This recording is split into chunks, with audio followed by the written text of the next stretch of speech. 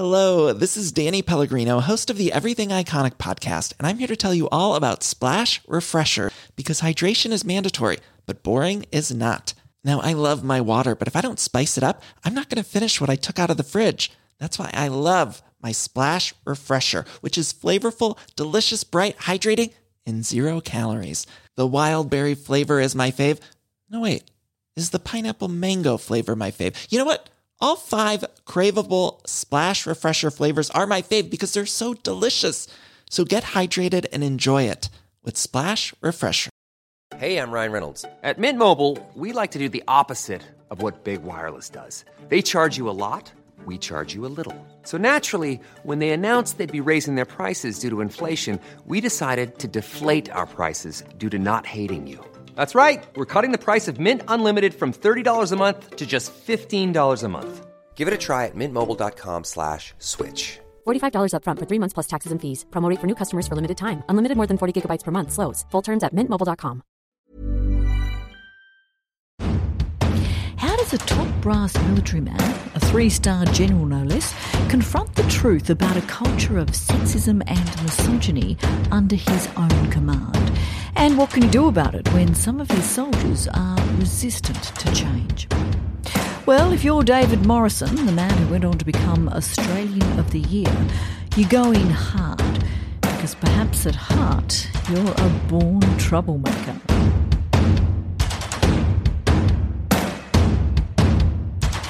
Feminism, by definition, is the belief that men and women should have equal rights and opportunities. Feminism is about equality, isn't it? It's about men and women having the same opportunities in life. If that does not suit you, then get out. You know, there's been a lot of talk recently about whether our country is ready for women leaders. It takes courage and strength to be empathetic. Smashing the glass ceiling yet again. Not now, not ever. I moved on her like a bitch. I just don't think there's a place for sexism in our politics. Nobody respects women more than Donald Trump. This has to stop. Hello and welcome to Broad Talk, the podcast about women, power and the wayward world. I'm Virginia Hausiger. This is episode 4 of our series looking at new leadership, a style of feminised leadership that we've seen highlighted during the coronavirus crisis, in stark contrast to the struggles of the world's strongman leaders. Unlike previous episodes where my guests have all been women parliamentarians, today we're switching to men in power to talk to someone who knows all about male command. But before your meeting, my thanks to those who've been in contact. I've really appreciated your feedback, and it's been wonderful to read your comments. Please keep them coming. The best way to connect with us on Broad Talk is to pull up a virtual chair at our Broad Talk round table on Facebook. You can find us there as Broad Talk, all one word.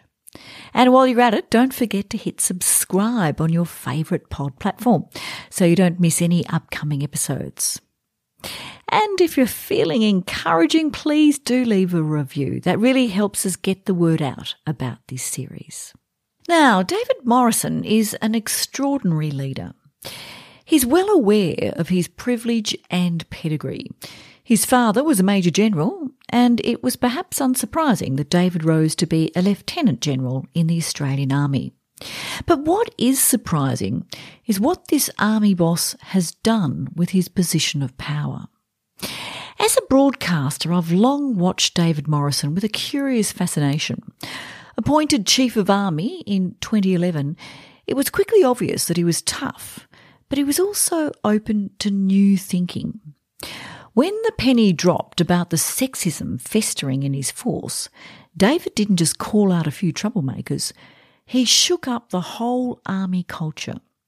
He put army failings on diversity and gender equality on public display, and consequently he made a lot of enemies along the way. His famous 2013 video speech, in which he furiously bellowed at soldiers who didn't like including women among their ranks to get out, has been viewed over 2 million times on YouTube. In 2016, the Prime Minister named David Morrison Australian of the Year. He went on to use that honour to speak tirelessly around the nation about gender equality, violence against women, and leadership.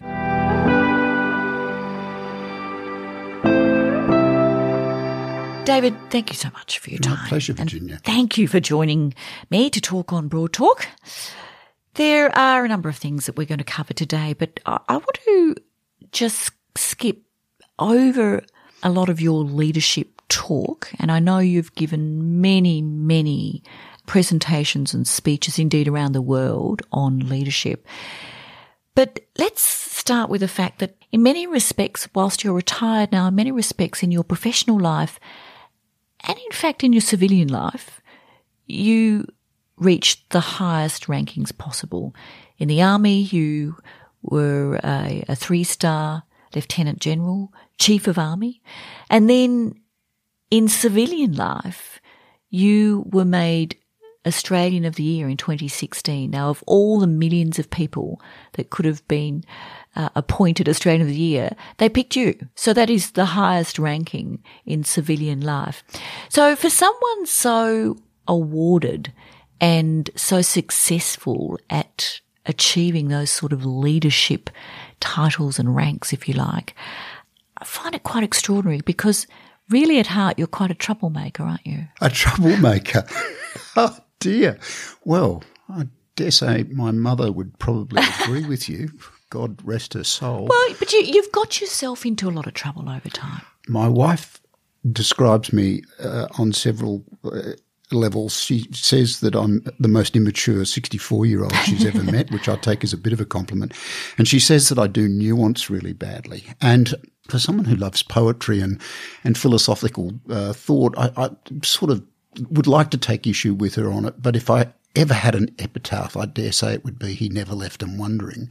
And I don't mind that. I think I've probably always had, instilled by my parents, enough confidence to express a view, and if the view is challenged, to either argue the point or, and I say this with a little bit of pride, if it can be demonstrated that the view was incorrect or misaligned, to go away and rethink it and perhaps recalibrate my perspective. And you have changed your mind about that. I have. Oh, definitely. And I've definitely changed as a person, probably more so in the last 10 years than in the previous 50. We're going to come to that because that's very, very significant. But just coming back to getting yourself in trouble and being, looking, quite frankly, a bit of a wild card in that you've almost stubbornly done things that you knew would be unpopular. Let's go back to the Army, for example. Here you were Chief of Army in about 2013. You decided to include the rainbow flag, for example, on an insignia, was it, or a badge? Yeah. Now, that was unpopular. Yeah. You also allowed for the first time military personnel to march in the Gay Pride Mardi Gras. That people had been marching before. But not with the authority of the Chief of Army. Well, in fact, I've got to say too, with the authority of the then Chief of the Defence Force, David Hurley, who's our current Governor General, there was unanimous support from all 3 service chiefs for that. So it wasn't just me out of step. In fact, I was very much in step on that one, and I think we made, as a leadership group, just the right decision. But of course, when you introduce change or when you express a view that sits people up and makes them think, whether they're affronted or whether they agree or whether they mull over what you've said or what you've done and then eventually form their own opinion, we as human beings are always unsettled a little bit when our daily routine or the paradigm we see the world in gets challenged by somebody. But it hasn't. Well, it would appear that it hasn't worried you that at times you've, I was going to say made enemies, but that probably doesn't sound appropriate for someone who's Chief of Army. But you did things that were unpopular. I mean, you pushed forward and even in civilian life, at 2016, when you were made the Australian of the Year, and I remember I was standing there and when you gave your speech, looking pretty shocked, I got to say, because of course no one knows who is going to be announced the Australian of the Year. I know, I've been there myself, and it's very nerve-wracking. And you accepted, of course, the award from the Prime Minister, but then you did something that really, it surprised some people and angered some people. You identified 3 things that you would take action on during your year as Australian of the Year. One being take action on the Republic, which in itself was very controversial, but also take action on domestic violence and gender equality. And you were criticised for those things. Oh, and look, everyone's got a right. We're a democracy. I tell this great story about my father, who was just the most extraordinary man and the greatest male role model in my life. He had commanded an infantry battalion in Vietnam in 1969, the 9th Battalion of the Royal Australian Regiment. And it was a terrible year of fighting for them. They had 36 soldiers killed and well over 100 wounded in a year. Just that one unit of 700. And I remember standing as a very, very proud 13-year-old in the streets of Adelaide as he marched his battalion down the Rundle Street, I think it was. And as he passed the saluting dais where I was, there was a crowd of protesters over the road jeering and screaming abuse. It was very confronting. What were they protesting? They were protesting against conscription and because it was such a divisive time in Australian society. And I sought Dad out, after the march and said, "Oh, this is awful. I'm so upset." And I'll never forget him saying this. He said, you got to see it differently, son. We were fighting, the soldiers of his battalion, we were fighting for democracy and freedom of speech, and this is what you've just seen. Yes, it was a remarkable moment for me. So no one likes being unpopular. No one I don't like being, antagonising people. If I think it's right, then I'll hold to my views. But I don't begrudge or get angry when people do this. When people take public issue with me, I might think it's unfair, and I think I've probably had my fair share of unfair criticism, but it's the world we live in. And if I just argue the fact that you don't like what I've just said, then I stop saying what I should be saying, and we both get into this circular shouting match which characterises so much of what we see as leadership debate at all levels around the world. I just think it's pointless. Do you know, your example there of your father just reminds me of one of my own, which I'm going to share with you too. My dad was a managing director of an engineering firm, and as a kid, I'd looked up to him enormously. I thought he was, pretty jolly special, which he was. And when his firm at one stage had terrible problems with unions and union labour, my father went out to address the workers and was standing on some sort of podium, and someone threw a tomato at him. And I as a kid, I wasn't there, but I certainly heard the story. I was devastated. That was my beautiful, darling father. And I remember thinking, how could anyone do that? But my father had a similar response to yours, was that it was simply that the men, and they were all men, who worked in the factory that he ran, didn't understand, or this was his description of the time, or my understanding as a kid, didn't understand the changes that would be made, and he had to go and explain them to them, and the tomato didn't hurt him at all. Interestingly, I grew up to be a staunch union member, and still am, in fact, and always would be. But it was, that moment of had he not explained to me that this was okay and that this is part of a process, I think I would have, from that moment on, thought that unionism was something really terrible, when in fact it's quite the opposite. Yes, and so, we have these moments, all of us, every single person has these moments that actually shape us as human beings and help mould our character. And the one with Dad, the one with your dad, had a big impact on me. So, yes, I think I do nuance badly, and I don't leave people wondering. And I only had a 3-minute speech. What do you mean you do nuance badly? What does that mean? Well, is that a bit of a military thing? No, I don't think it is. I mean, don't leave them wondering is not a bad way to be. I mean, I've got a viewpoint. You don't have to agree with it. And I'll absolutely respect your right to disagree with me, vociferously if that's the way it is. But, don't stop me from saying it. No, but it's funny to hear you say you don't do nuance. If we just pause a moment and think about that incredible speech you gave when, gosh, you'll have to remind me of the year, but it might have been 2015, the Get Out speech. Oh, that was 2013. 2013. So there had been revelations brought to your attention of some really pretty disgusting behaviour within your army, and behaviour that apparently had been going on for some time that was very demeaning of women, the sexual exploitation of women, and the belittling of, and it really highlighted a filthy culture of disgusting attitude towards the role of women in the army.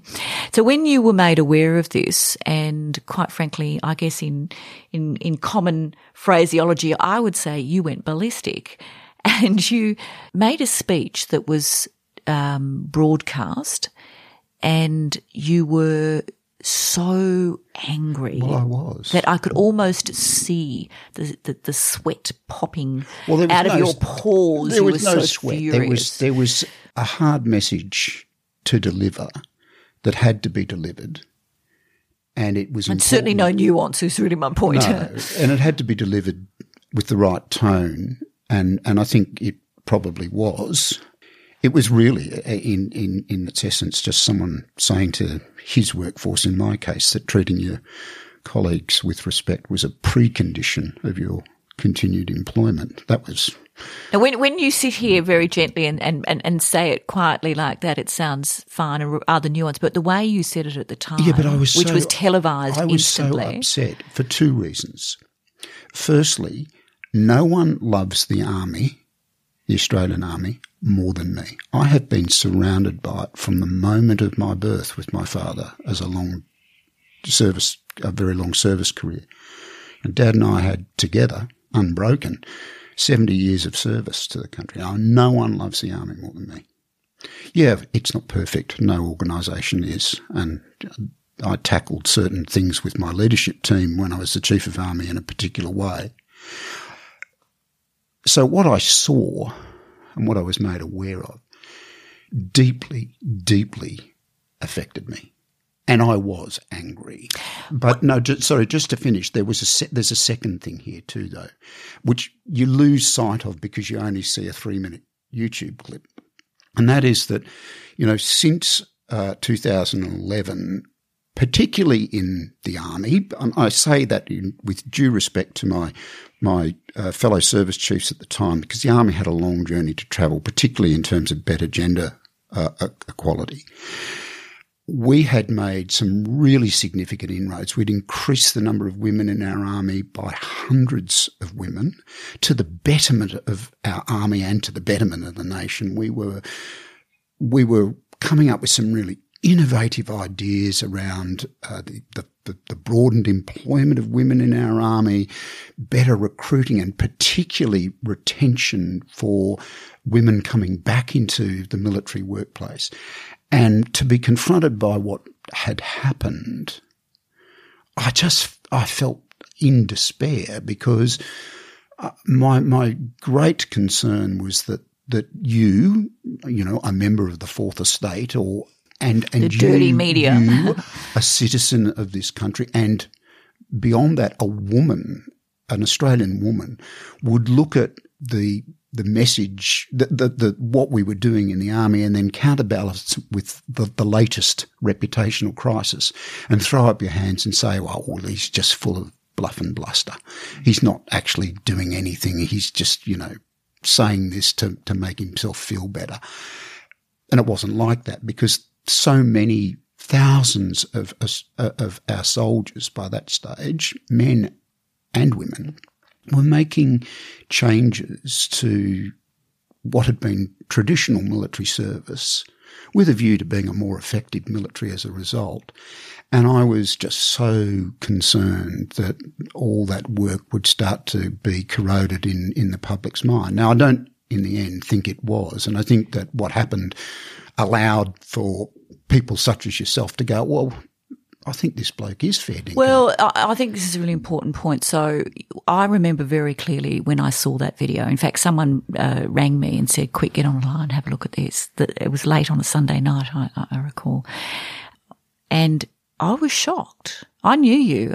We'd met, and I'd watched you as a journalist. I'd watched your work for some time, and I was shocked because, to me, watching it, an angry feminist, there was no doubt that you were furious and that you were serious. The way you said that if those underlings, or your underlings in the army, if they did not like the inclusion of women, then get out, was just uncompromising. It was unequivocal, and it was very clear that not much nuance. There was no nuance. That's the whole point. There was absolutely no nuance. So yes, I think it's very funny that you can even talk about nuance. But there was no doubt that you were really angry, and I remember being quite excited, whilst shocked also, thinking that in fact it was a turning point. But before we get to that, can you just explain to people who aren't aware of the background of what the scandal was, the so-called Jedi Council, just in a nutshell, what it was that was so offensive? Oh, look, a group of men, and it was a small group, quite an inner cabal, had shared emails that were denigrating to women. Several of a number of the emails were accompanied by lurid photos that had been doctored or used in a very foul and pernicious way. And they transmitted them over the Defence email network, the restricted network, which was in itself wrong to do. I mean, there were all sorts of regulations that it contravened, but there was the content that... Now, they'd been doing it for a while, and it had actually been...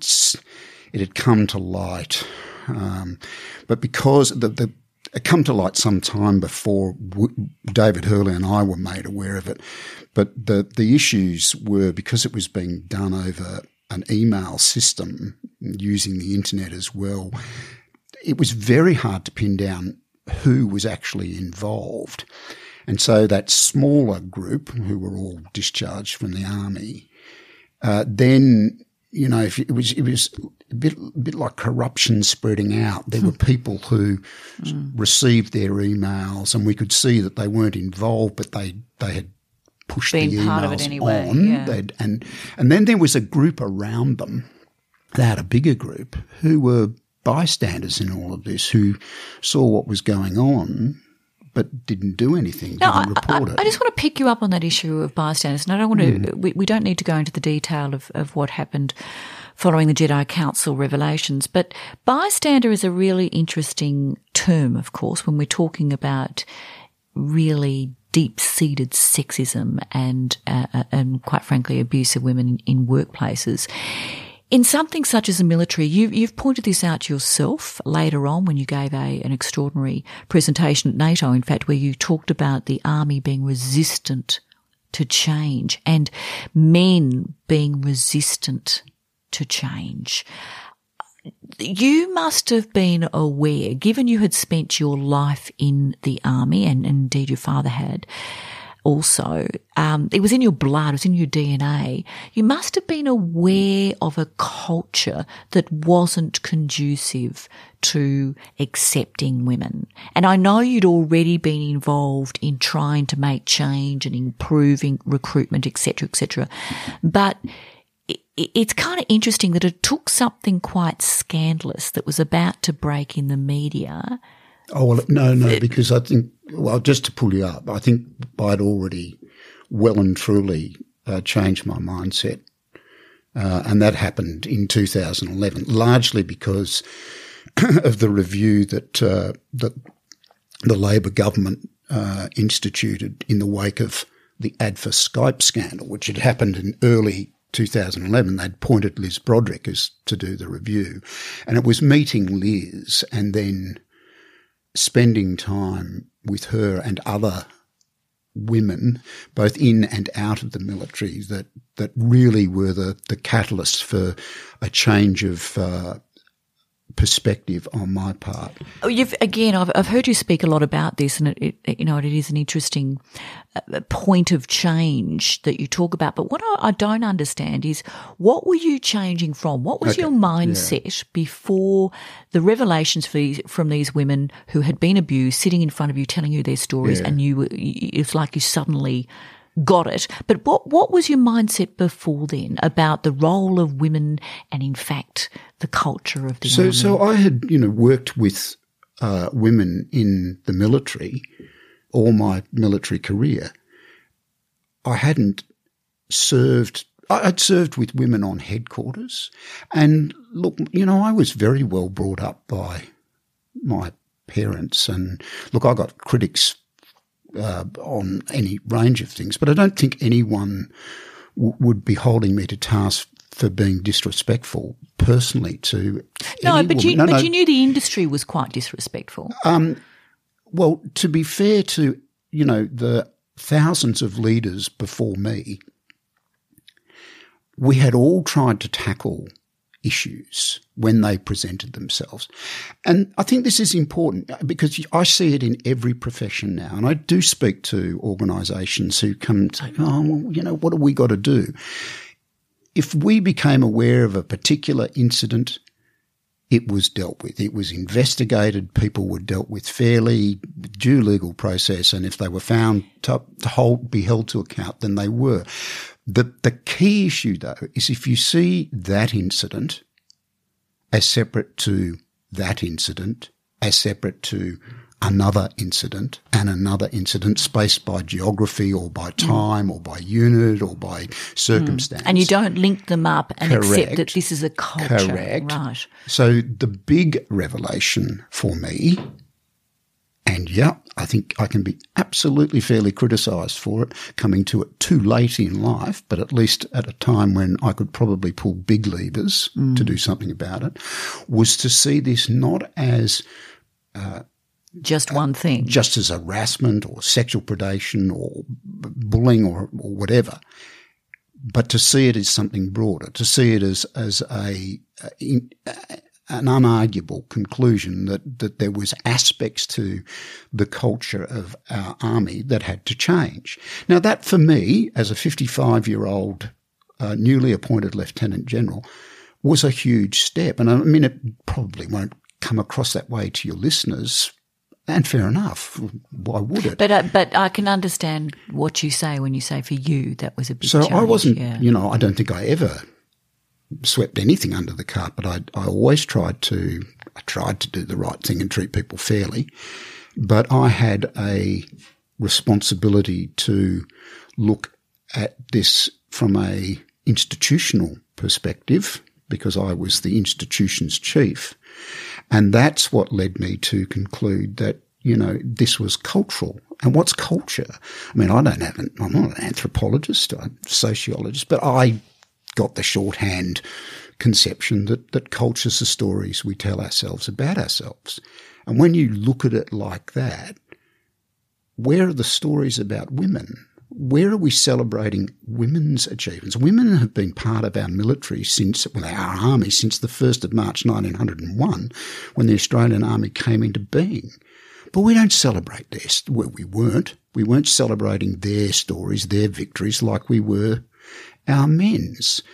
And, people accuse me, again, I sort of understand their logic, albeit that I don't agree with it, that, I was all of a sudden, feminising the army. Well, that's rubbish. Our percentage of women participating in the military, in the army during my time as the Chief of Army only ever got to, I think we got it to 12%, which is a tiny figure. It's gone on and on since then. But we would give great emphasis, appropriately of course, to masculine physical bravery. Yeah, now that's important. And, you see the extraordinary things that men in the most dire of circumstances have achieved in our name throughout our military history. Yeah, but you can't just tell those stories by themselves. And because yes, exactly. And that kind of legacy being the only legacy, of course, completely rubs women out of history. It makes them absent. But in fact, as you say, they were there all the time and always have been. To not leap to the Army's defence, because it's a big, tough organisation and it could defend itself without me, but every organisation that I have had any dealings with in my post-military career, be it a bank, be it a mining organisation, be it a church or a religious group, be it a public service or a not-for-profit, they have exactly the same issues. Exactly. And you start to talk to leadership groups, as I do, and you start to, I just relate my story because that's the only thing I've got any expertise in. And I can see lights coming on. Or I can see lights coming on in the men in the audience. All the women who are in the audience are just rolling their eyes thinking, well, finally. Yeah. And yes, we've been saying this for years. We're going to take a quick break, and you mentioned celebration and telling of stories, women's stories. We're going to come back to that straight after this.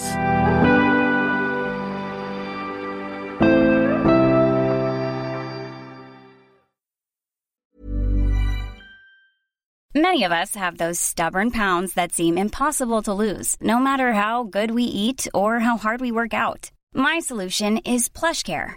PlushCare is a leading telehealth provider with doctors who are there for you day and night to partner with you in your weight loss journey. They can prescribe FDA-approved weight loss medications like Wegovy and Zepbound for those who qualify.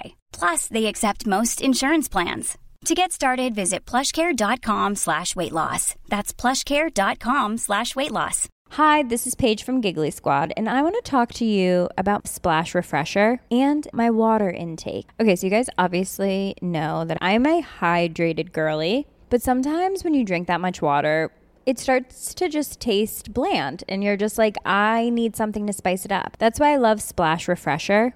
It has 0 sugar, 0 calories, and it's a splash of sweetness. And they come in 5 different flavors. They're so good. Wild berry, acai grape, pineapple mango, lemon, and mandarin orange. My favorite is the wild berry because I just love a berry. So if you're like me and you're drinking water all day, then try Splash Refresher. It's going to absolutely change your water game, and it's good for you.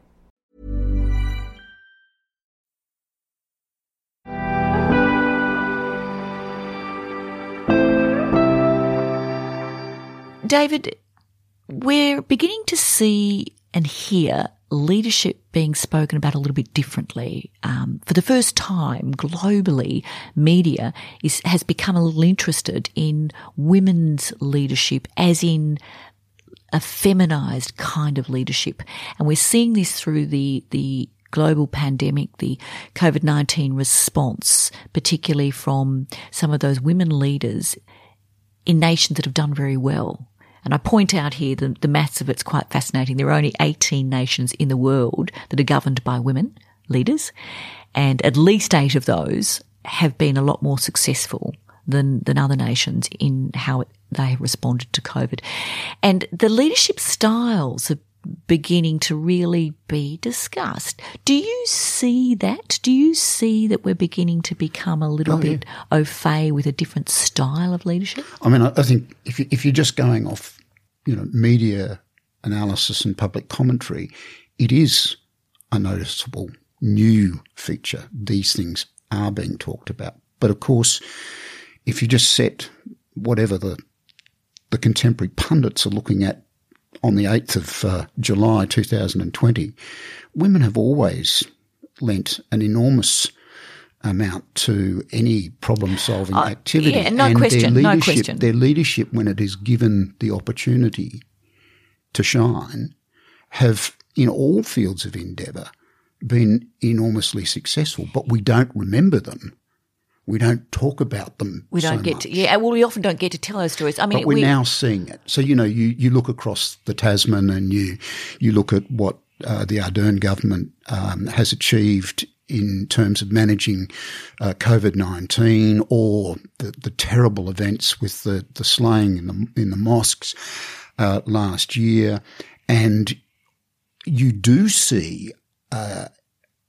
level of empathy at a national level that most men struggle to authentically convey.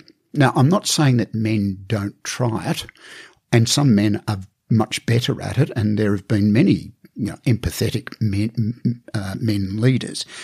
Not a lot, though. Not a lot when it comes to national leadership. Well, we probably don't have necessarily the time to debate this in full, but yeah, okay. Well, I mean, off the top of my head, I can't really think of any other than we know Justin Trudeau is highly regarded and Macron for a little while there, but he's French. But no, I don't see a lot of that kind of leadership. The sort of thing you're talking about was just the authenticity, the empathy, the compassion. Ardern as the New Zealand Prime Minister, she uses a different language. Her whole approach is quite different, and we have really seen it highlighted during the pandemic in particular. Yes. We don't see that elsewhere. Among male leaders. No, all right. Well, look, I'm not. I can debate it if you want me to. I think that you might see it in a different way, and you would legitimately say, "Well, but that's very much my point. That men are doing it in a different way, and it's not as authentic, or it's not as affecting as someone like an Ardern." Well, give me an example. Oh, I think that there have been times where I've been really pulled up short by the actions of when Paul Keating knelt in New Guinea and kissed the ground at the start of the Kokoda track. That was, as I understand it, completely unrehearsed and was done in a moment of true empathy with those who had served in that terrible campaign in New Guinea. Oh, look, there is no doubt there have been actions that have been very touching. It's the same when the Prime Minister Bob Hawke cried at one stage after Tiananmen Square. There are actions and displays, and we all go, "Oh my goodness, how amazing is that? Isn't that wonderful?" But we're not talking about a total style. With these women leaders, we're talking about a style that has been part of their leadership throughout. Yes, I would agree with that, although I would say that an Ardern or a Merkel or a Thatcher or an Indira Gandhi, they are still making political decisions, and those political decisions are both pragmatic and occasionally ruthless. They might be out of the public gaze, and they might be conveyed to an electorate in a different way by that particular woman.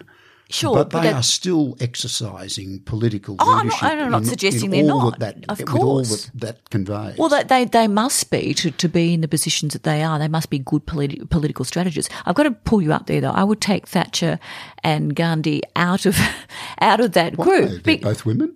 Well, sure, but it doesn't mean that they are demonstrating great female leadership. I mean, if anything, I think Thatcher was a great disappointment to women.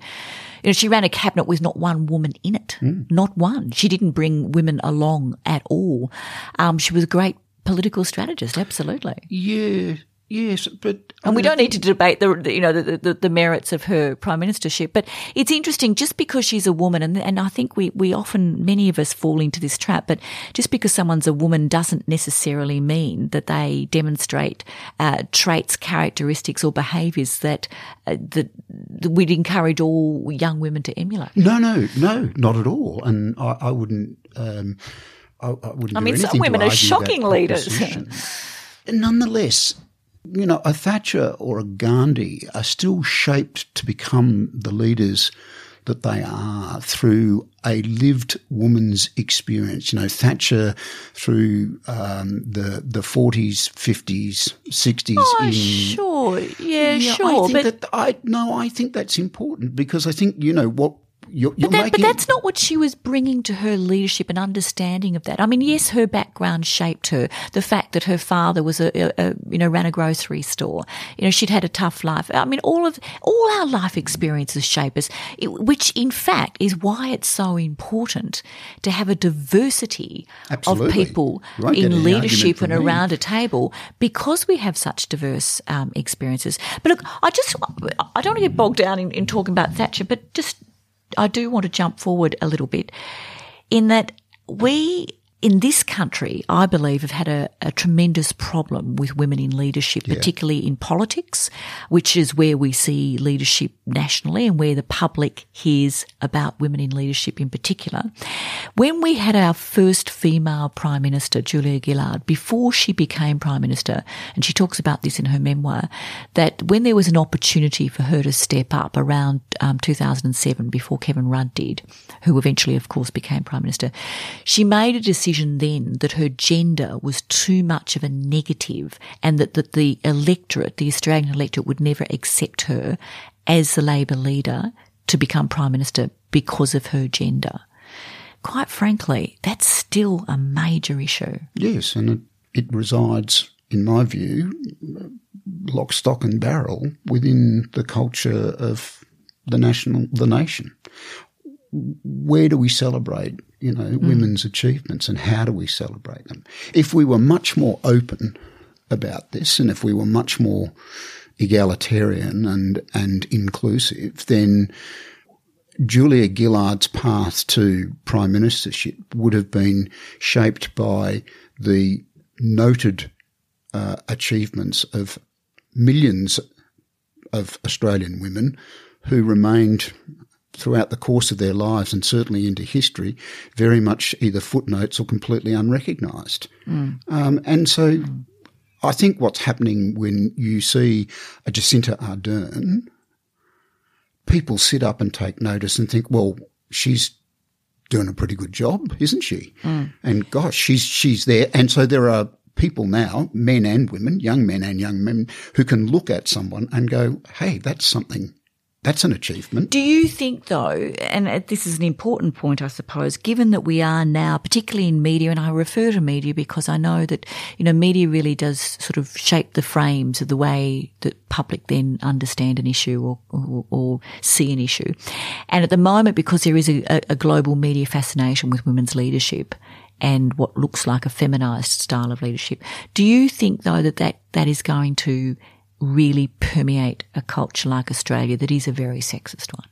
Well, I think it's a start point, isn't it? I think that the commentary, and it's not just in traditional forms of media, but certainly in social media, the commentary is definitely changing. It's commentary is changing, but it's culture. I mean, let's just go back to... It's got to start somewhere. Yeah, but, just when I think we're making advances and people are beginning to get it, particularly, I'll just jump on to domestic violence now, which is another issue that you have spoken publicly about a lot.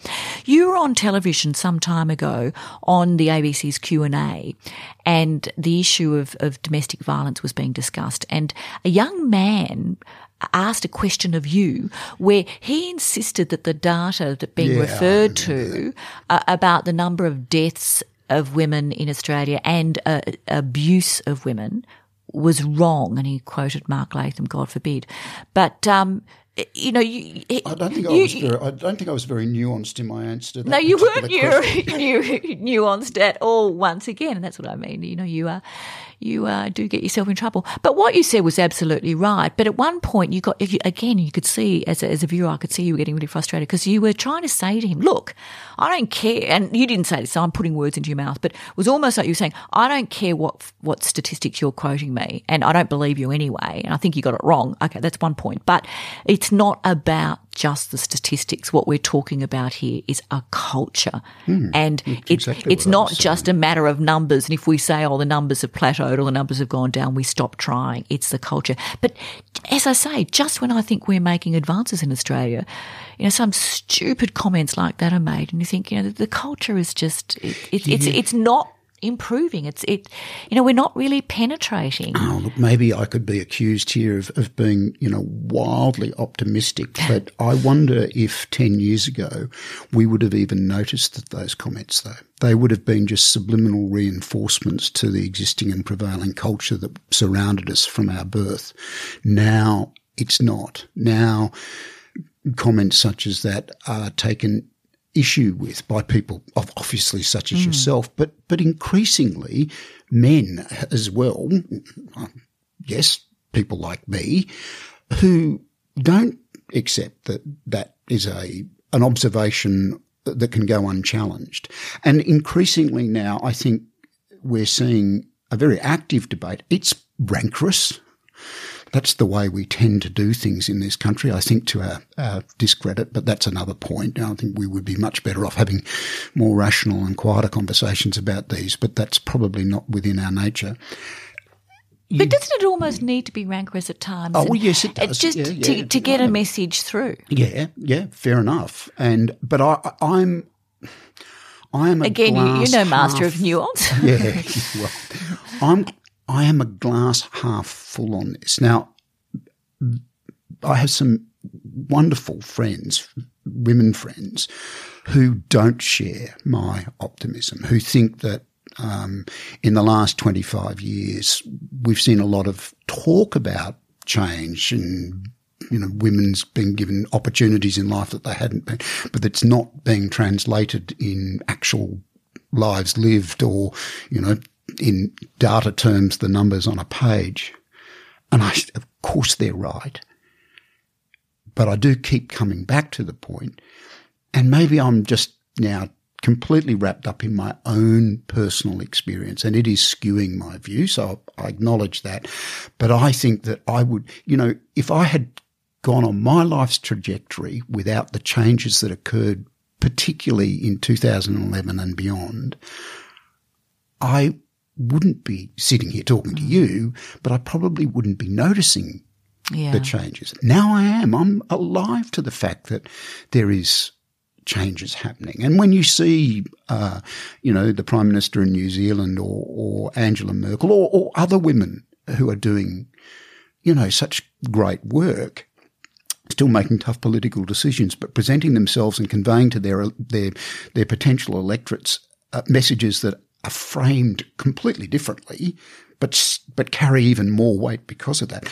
I think, maybe we are, in the end, in a ham-fisted way, creating a world that's better for our sons, but particularly our daughters. And that's what I'd like to think we're all actually on the planet to achieve. And you're not alone in that hope. I have to ask this before we finish. As someone who has been in very, very senior, significant leadership roles for so long, and certainly as Chief of Army, in your observation, and I want a really honest answer here, do you think that men and women do bring very different traits to leadership? In fact, I'll frame this a different way. Do you think that leadership traits are gendered? No. I think that effective leadership is based on deep personal values that you can share with the values of the organisation that you are a part of. So you are travelling, if you like, with a values synchronisation. You're not. You believe in the Army's case, courage, initiative, teamwork, and respect. But did you see women within the Army try and become leaders by being like the men? Oh, ahead yes, of them? Because there was no other example. Yes, but you see that in every profession. So it doesn't allow women to actually be women or be valued for being women, does it? You asked me if I thought that traits of good leadership were gendered, and I said no. I think that the way you convey or exercise your leadership is, and it should be, entirely individual, and women will bring character strengths and aspects of their nature to leadership, which is highly effective. And we see that in the military now. We see it internationally, in large organisations. I mean, you see, I've only worked for two women in my life. One was Julia Gillard when she was Prime Minister and I was Chief of Army, and one was Cindy Hook, who was the CEO of Deloitte. And I've done work with Deloitte. I can tell you. That's it. I find that extraordinary. Well, yes, but in your very, very long career, you've only ever had effectively two women bosses, so to speak, the Prime Minister being one of them. I've been in a career for over 30 years. I have only ever really had male bosses. Yeah, well, there you go. Until now. Yeah, you and I share a similar life's journey, and yet obviously you're a woman and I'm a man. Speaks volumes for, where we've been and how far we need to go. It does. I do think women, just to make the point, I think we can get wrapped up in this. Good leadership is good leadership. It is empathetic. It sees the future. It shapes an organisation for the future. It brings people with the leader. It holds people to account when they have to be held to account. Its values, it's founded on values, and that's not something specific to one gender or another. David, it's been a real pleasure. Thank you so much for your time. So there you have it. Leadership is not gendered. Good leadership is just good leadership, according to David Morrison, retired Chief of Army and 2016 Australian of the Year. And as you may have picked up in our discussion, David has clearly done a great deal of thinking and self-reflection around issues of leadership and the contribution of women. What I really love about talking with him is that for a man whose pathway seemed destined, and in many respects straightforward, David actually chose to take the hard road by doing and saying things that he knew would challenge entrenched views and cultures. And he's never stopped doing that. Which raises the question, is it an inherent responsibility of leaders to use their power and position when they've got the spotlight to call out gender inequality and discrimination? Are they obliged to do that as leaders? Should we expect that from all men and women in positions of power? What do you think? I'd love to hear your thoughts on that. You can connect with me on Twitter at Virginia_House, HAUSS, or find me on Facebook at Broad Talk, or one word, and join the Broad Talk Roundtable group, where you can check in with questions, comments, views, news, anything you'd like to share. There's always a seat for you at the Broad Talk Roundtable. And for some great reads, check out broadagenda.com.au. Well, I hope you've enjoyed this chat. We've got some terrific and challenging conversations with leaders coming up, so do make sure you subscribe to Broad Talk, and every new episode will appear each Thursday in your pod feed. And if you're feeling warmly disposed, perhaps you'd like to leave us a review on whatever pod platform you use. And my thanks to the world's best podcast producer, Martin Pierce. He's a master whiz. Until next week, Broadies, happy chatting.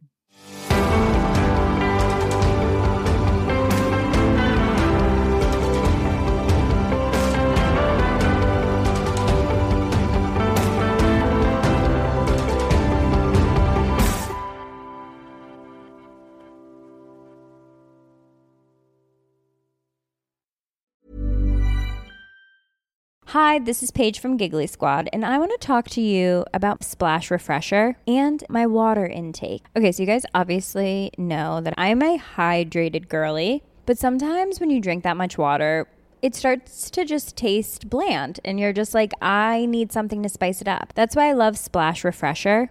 It has 0 sugar, 0 calories, and it's a splash of sweetness. And they come in 5 different flavors. They're so good. Wild berry, acai grape, pineapple mango, lemon, and mandarin orange. My favorite is the wild berry because I just love a berry. So if you're like me and you're drinking water all day, then try Splash Refresher. It's going to absolutely change your water game, and it's good for you.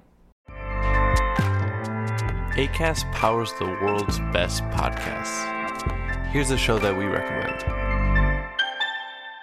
The Real Housewives is a guilty pleasure for most, but if you're looking to not feel guilty about that pleasure, tune in to Everything Iconic with me, Danny Pellegrino, where I break down all the messy moments and behind-the-scenes antics of Bravo's popular franchise. And on Everything Iconic, I also interview celebrity guests like Kelly Ripa, Keke Palmer, Drew Barrymore, Cameron Diaz, and more about their guilty pleasures, their past work, and so much more. So if you're pop culture obsessed and find yourself watching way too much reality TV like me, tune into Everything Iconic with Danny Pellegrino, wherever you listen to podcasts. Acast helps creators launch, grow, and monetize their podcasts everywhere. Acast.com.